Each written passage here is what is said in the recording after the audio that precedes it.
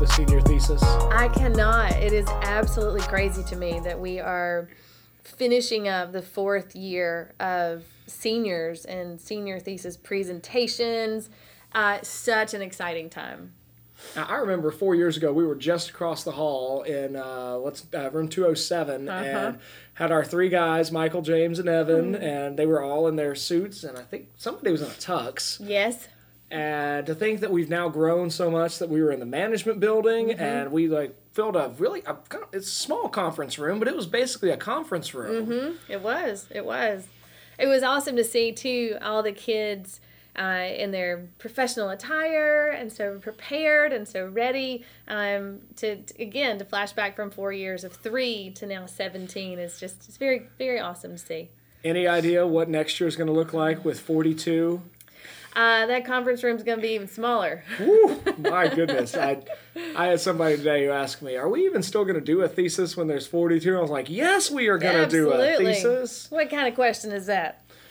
Welcome, ladies and gentlemen, to What's the Res, an ongoing conversation about the current resolutions in the world of high school debate.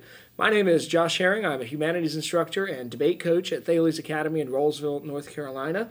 Today, I am proud to introduce and be joined by my boss, Dr. Melissa Edwards. She is the administrator of Thales Academy Rolesville Junior High and High School.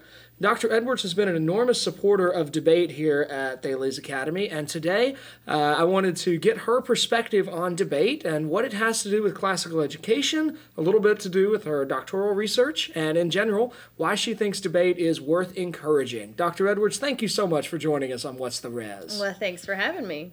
Well, I am still kind of amazed that you're finally done with the doctoral studies. That's such an amazing accomplishment.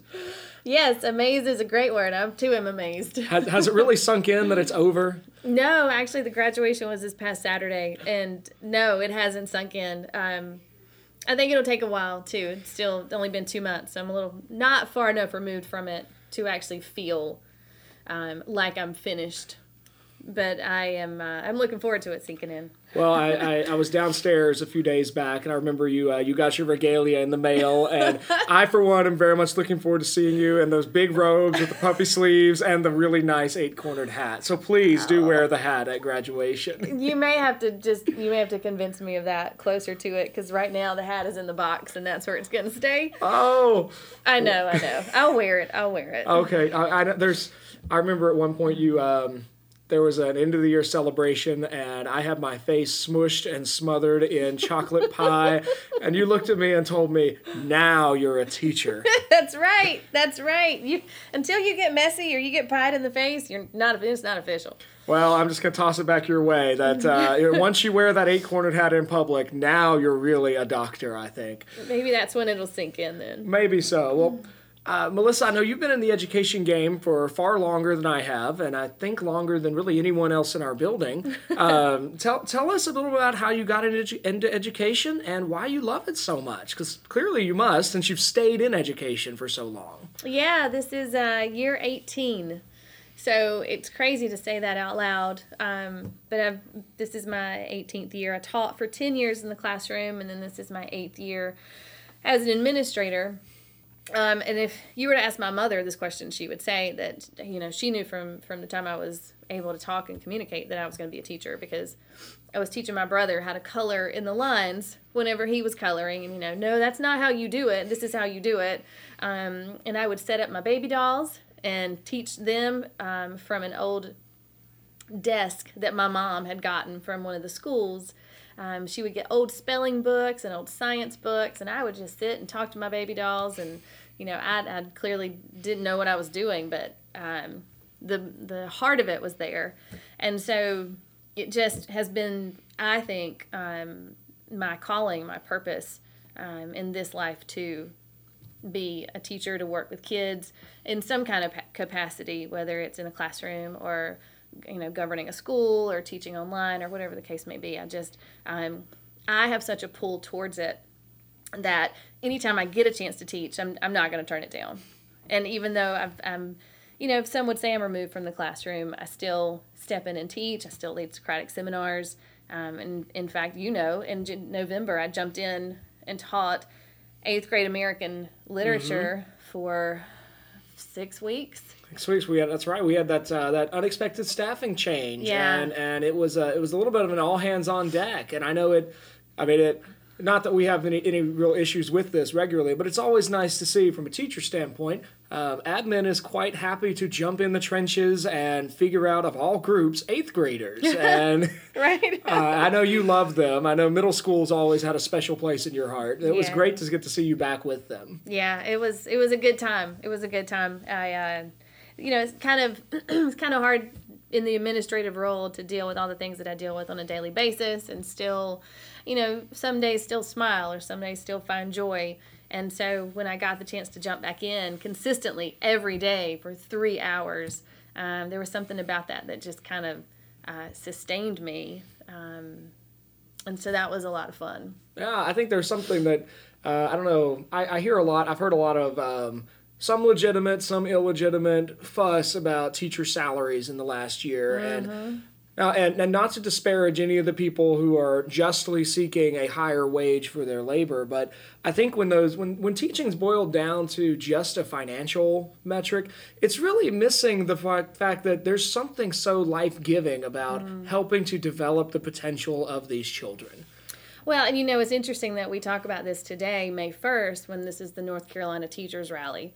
And there are 34 school systems closed in North Carolina today to compensate for the 25,000 teachers who are currently in Raleigh, North Carolina, protesting a variety of things, but mainly a lack of adequate financial support for teachers. So that's why Rollsville High School was closed this morning. That is why you had very little traffic on the way into school. Which I'm not complaining about. It's kind of nice, but Mrs. Herring and I both were kind of like, what? They're closed? We couldn't think of a holiday that fell on May 1st. But that is fascinating. Yep, 34 school systems were closed. Wow. And, I can see the intent behind the march. I understand, I have friends that were there, and they look at it from different lenses. Of course, for me, my thought is, well, what about the kids who have nowhere to go today? That is the question. And I know that I remember when we've had other staffing situations over the years, I know that's always been your first thought. It's not so much how do we make sure that everything else is taken care of. Your first thought is really the kids. Mm-hmm. And they really are why we do all of this. Absolutely. I think that if we lose sight of the outcome, we talked about this a lot recently, just don't let the process overshadow the outcome.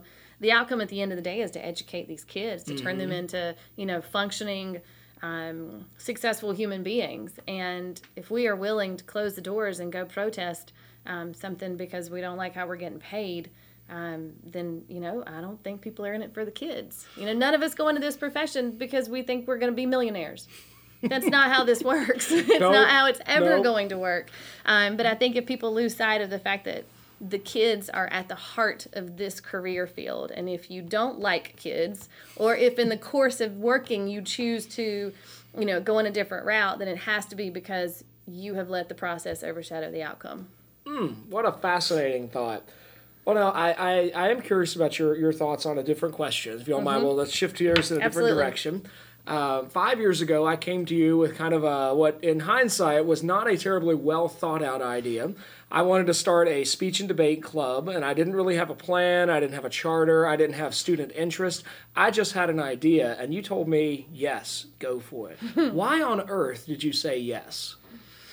I'm a big fan of creative and innovative thinking, and I'm also a big fan of encouraging others to do what they think they can't do, whether it's something strange, out of the ordinary, or within their wheelhouse, but the opportunity is just not there. Make the opportunity, figure it out, make it happen. And if it works, great. But I also think that sometimes you have to fail before you can succeed. And if you don't even give people the opportunity to fail, then they will never succeed. And so for me, when you brought that to me, this sounds great. What a great opportunity for our kids. If it works, that's amazing. If it doesn't, then we can go back and figure out why it didn't and do something else next year so it does succeed. But if you don't give it a chance, it will never succeed. Well, that willingness to really let me, as a first or that would have been a second year teacher, try to start my own club was really helpful on my end. And I think it's grown over those 5 years from a couple different iterations of a club to an elective to a regional competitor to a team that next year is going to have 2 elective options. And Amazing. hopefully we're eyeing a couple national tournament options. And hey, just if we manage to find the money, maybe an international debating opportunity. So your encouragement was a huge piece of that. So thank you for being willing to take a chance on a crazy idea. Absolutely. I'm a big fan of crazy ideas. Well, do help us with some of your research, because I think your research tangentially relates to what we do in debate, and it certainly helps create a school culture that is amenable to debate. So tell our audiences the nutshell version of what did you do your doctoral research on? Oh, the doctoral research. With all the love that you can still find in you for that. I'm trying to choose joy.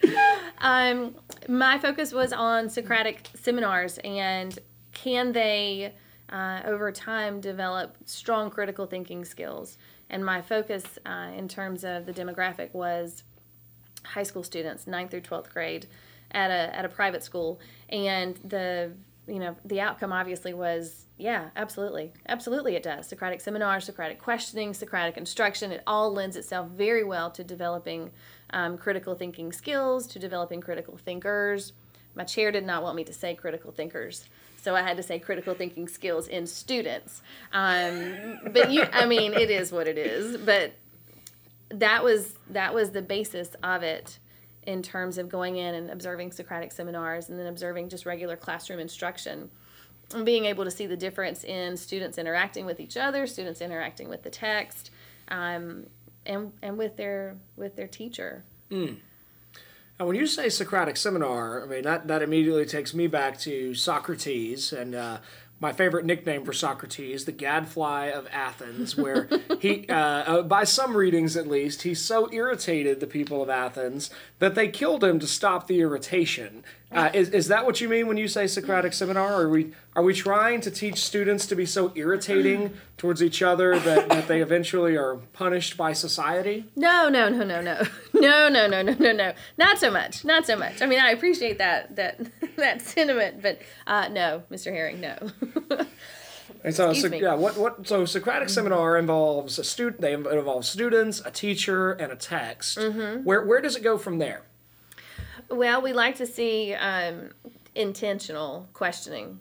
When the teacher knows the text, and tell the teachers here, and you know this, you can't just print off an article from any kind of news source and hand it to the kids and expect that you're going to have an exceptional seminar. There has to be a significant amount of preparation that goes into it.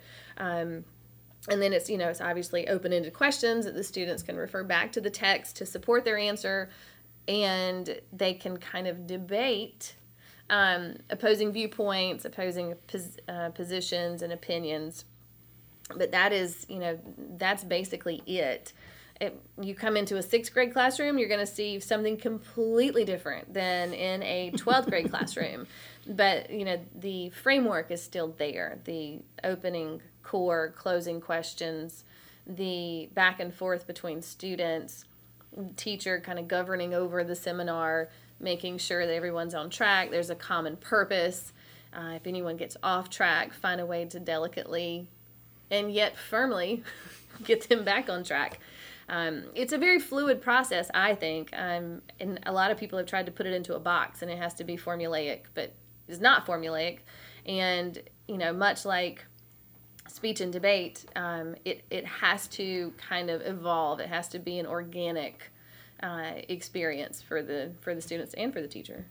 That organic experience reminds me of one observation where you came in and like our normal observations, it's I think this was an unannounced one, if I remember correctly, so I wasn't able to plan ahead knowing that you would be in the room, and we had a Socratic seminar on the calendar, and I don't remember which text we were discussing, but as soon as you came in the room, I had that I guess pretty natural teacher nervousness. Oh no, I'm being observed today. And you sat down at the desk and I just went about my business. And But then suddenly I kind of forgot that you were there for a little bit, and we were talking about something, and one of my favorite students, so I won't name because the students, of course, they're all my favorite. Absolutely. But one of my favorite students, who I often disagree with because we have very different perspectives on the world, brought what, in my mind, was a ridiculous answer to one of these questions. And I started literally just debating with him, and then... And the heart of that, I remember, oh my goodness, I'm being observed today. And I'm fighting with one of my students in a seminar, but you didn't mark me down for that. Instead, you joined the seminar. You pulled up a chair, and suddenly you were ready to take on the whole group. I remember that vividly because I remember the moment, I remember the observation, but I could not stop myself. It was like an out-of-body experience. I just felt drawn into it. It was magnetic. I could not join. And it was so hard for me to not speak. I just wanted to be closer to it. But I wanted to jump in so bad. Oh. That was so hard. Well, I find Socratic seminars are really, they remind me a lot of some of the best debates. This doesn't happen with every debate resolution. Sometimes debate resolutions do end up having far more ground on one side than another, especially when they're poorly designed. But with the best written debate resolutions, students can really approach the resolution from both sides. And by debating, at the end of the debate, they really settle on a view that they own. And it seems like that's what Socratic Seminar really fosters in students and in teachers. Yeah, there's this idea that truth is subjective, that there is no real truth. And, here at Thales Academy, we would strongly disagree with that. There is a truth. It's, beauty and order and truth and all of those things are very specific and intentional. And while we want the students to, arrive at a certain destination, they have to take the journey to get there. That's right. And so that journey is important in terms of them maybe going in with one idea or, metaphorically starting on one road. And by the end, they have now joined a completely different road and are in a different direction. And that to me is always fun to see. And it should be somewhat of the goal of being able to come in with one idea, hear the discussion, look at the evidence, and then go, okay, that's not exactly what that was supposed to be. I'm going to switch over and I'm going to join this side. But yeah, at the end, there should be an outcome of whether it's mastery of knowledge, whether it's, retention of information, or it's that they feel confident in the position that they have taken. Now, those are some great outcomes. And I've loved watching and participating in our school developing a culture of Socratic seminars. And I think it's, I never like it when we get those emails with new requirements that we have to hit. But it has honestly been a helpful thing to have to do a minimum number of Socratics for class. And that really, I've noticed that since we've all had to do that, my students have gotten so much better at Socratizing is usually my verb for describing this whole process. That's awesome. That's good to hear. Well, we've been using a word kind of interchangeably, and as one of my debate principles is to always start with defining our terms. Now, you, of course, administer at, and I teach at, a classical school. Some of our audience members may not be familiar with that term. Could you help them know what a classical school is and what makes it different, maybe, from some other forms of education? Oh, my goodness. So let me start with the last question, which is what makes it different? It is literally the opposite of any school that you're going to find in this area, where they teach a certain curriculum. They teach unit-based math. They give end-of-course exams. They give end-of-grade testing standardized by North Carolina. They teach to a North Carolina standard course of study and have to hit certain benchmarks along the way. There's testing every 2 to 3 weeks mandated by the state. Significantly different from that. Our school follows and believes in educating the whole child. Now, I know people say that, and I know lots of superintendents like that phrase, but I am proud to say that here in Rollsville, that is what we do. Classical education is, getting them to learn how to think. It is providing them with cornerstones. Like, that's how I always like to look at it, is there are cornerstones to this education. There's Latin, there's trivium, there's the humanities, and there's the math and science. And so without any one of those pieces, the building can't stand, the framework can't stand. Within that, we have the arts, we have all kinds of other opportunities for students to be well-rounded individuals. But at the end of the day, we want them to come out of our program with a depth and breadth of knowledge that their peers do not have.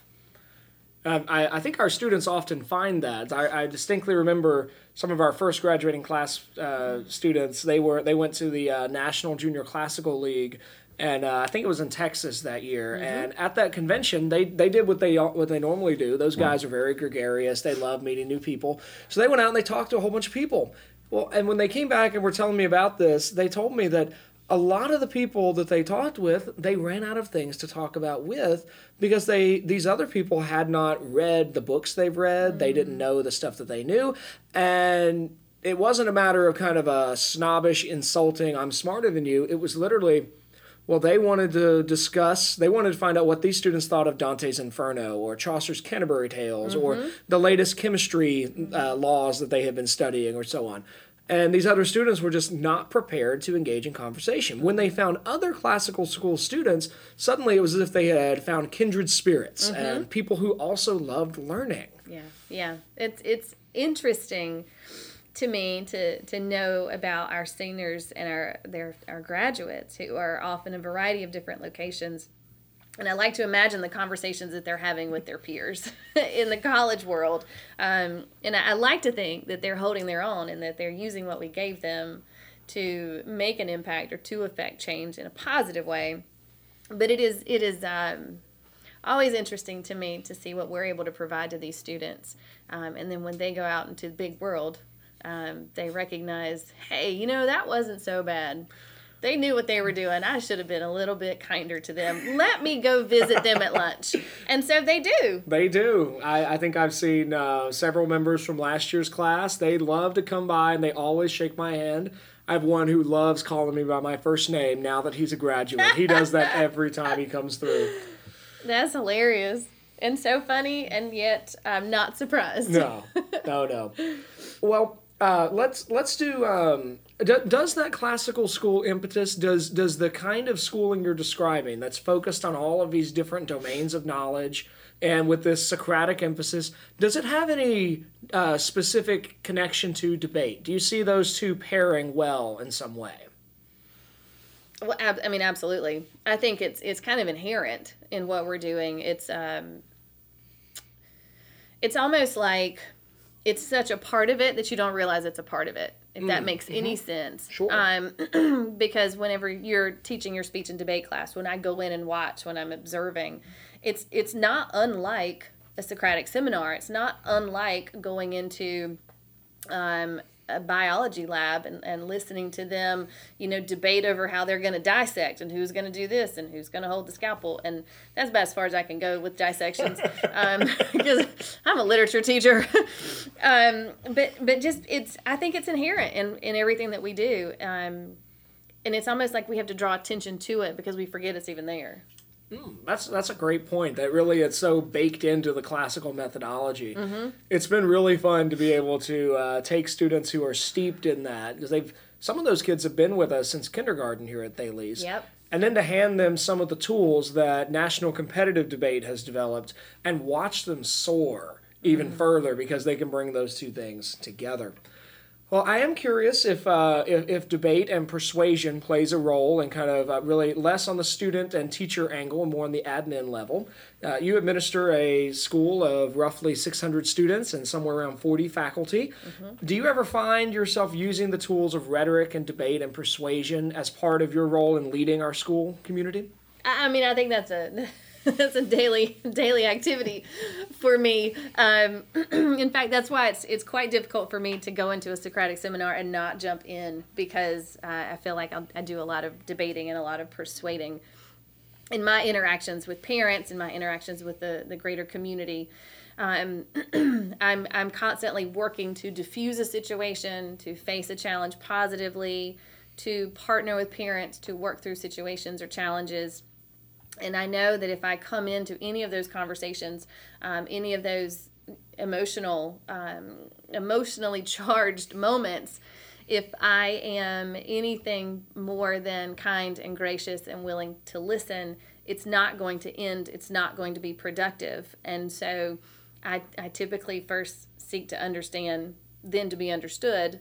And sometimes in trying to be understood, I have to weave my way around and into certain situations using persuasion, using rhetoric, being very intentional with my words, so that at the end of any kind of challenge or situation, it's ended, or it's concluded, it's resolved positively.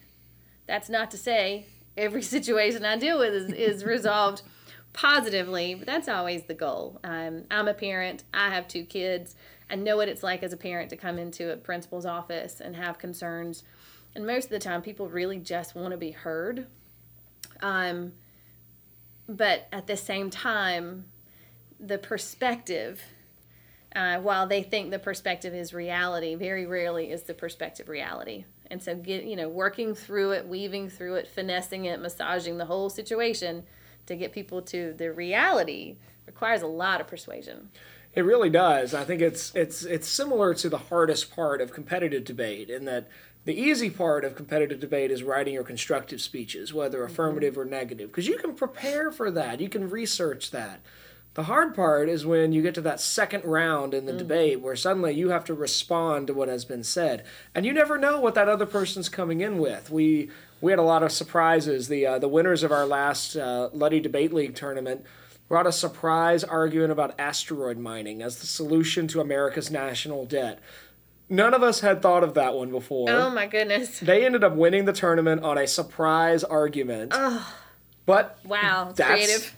very, very creative. But that's how debate goes. And Yeah. the best, and it's part of what, I know you don't like the conflict side of your role, but I'm sure it's certainly never boring. No, it's not. It's not ever boring.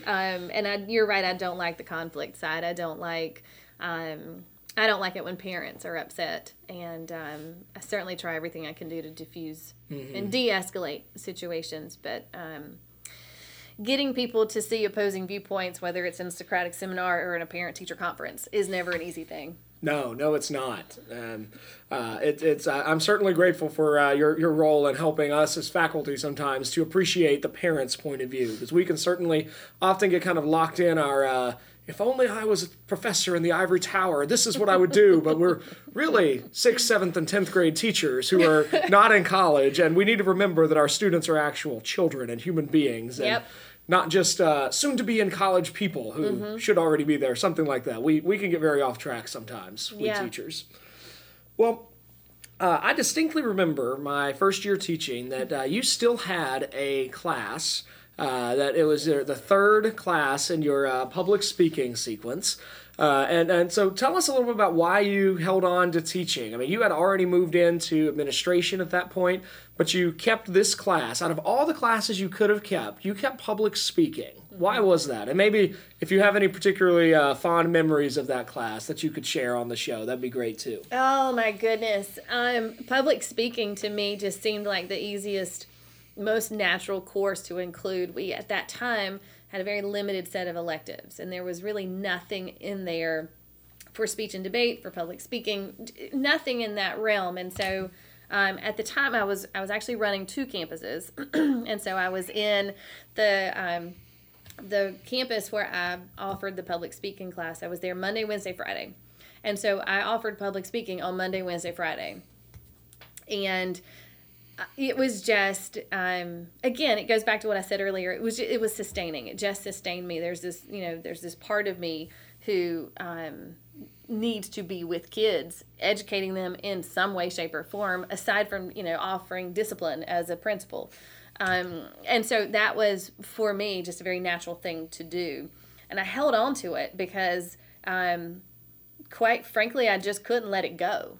And I was forced to let it go when the students moved out of 8th grade and moved into 9th grade. And I knew at that point I had to let them go because there were other electives they wanted to take.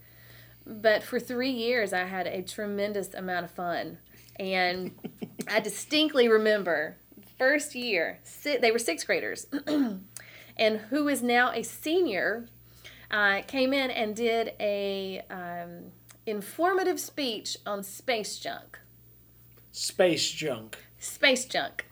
Yes. And he used that phrase for it. Yes, he did. Not trash. Nope. Space junk. Space junk. All right. Space junk. Had a poster. He had made pretend examples, like tinfoil balls. I mean, you can't even imagine. But he stayed with me for all 3 years, that entire series. And then when he did his senior thesis just yesterday, I could not help but just remember this little guy who was trying to tell me and convince me that space junk was a major problem in the world.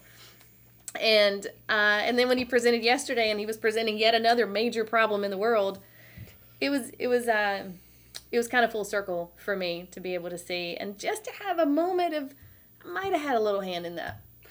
Well, certainly that I remember that presentation and that student's passion and conviction that this is a solvable problem was a very encouraging kind of thing. Just to be able to look at what he sees to be a problem and say, okay, we're not powerless in the face of these forces. We can do something. That was itself encouraging. Yeah. And innovative and creative and, not real sure how realistic it might be. But you know what? He sold it. He sold it, and I was beyond proud of him. He did, and that student also had he had the most creative approach to his thesis presentation out of all 17 in this year's class. And he had 3 years of public speaking. That's it. Well, I think it's safe to say your influence definitely came all the way through in his thesis presentation. Well, Dr. Edwards, we're probably coming close to time for our discussion today, so let me ask you one last question. Okay.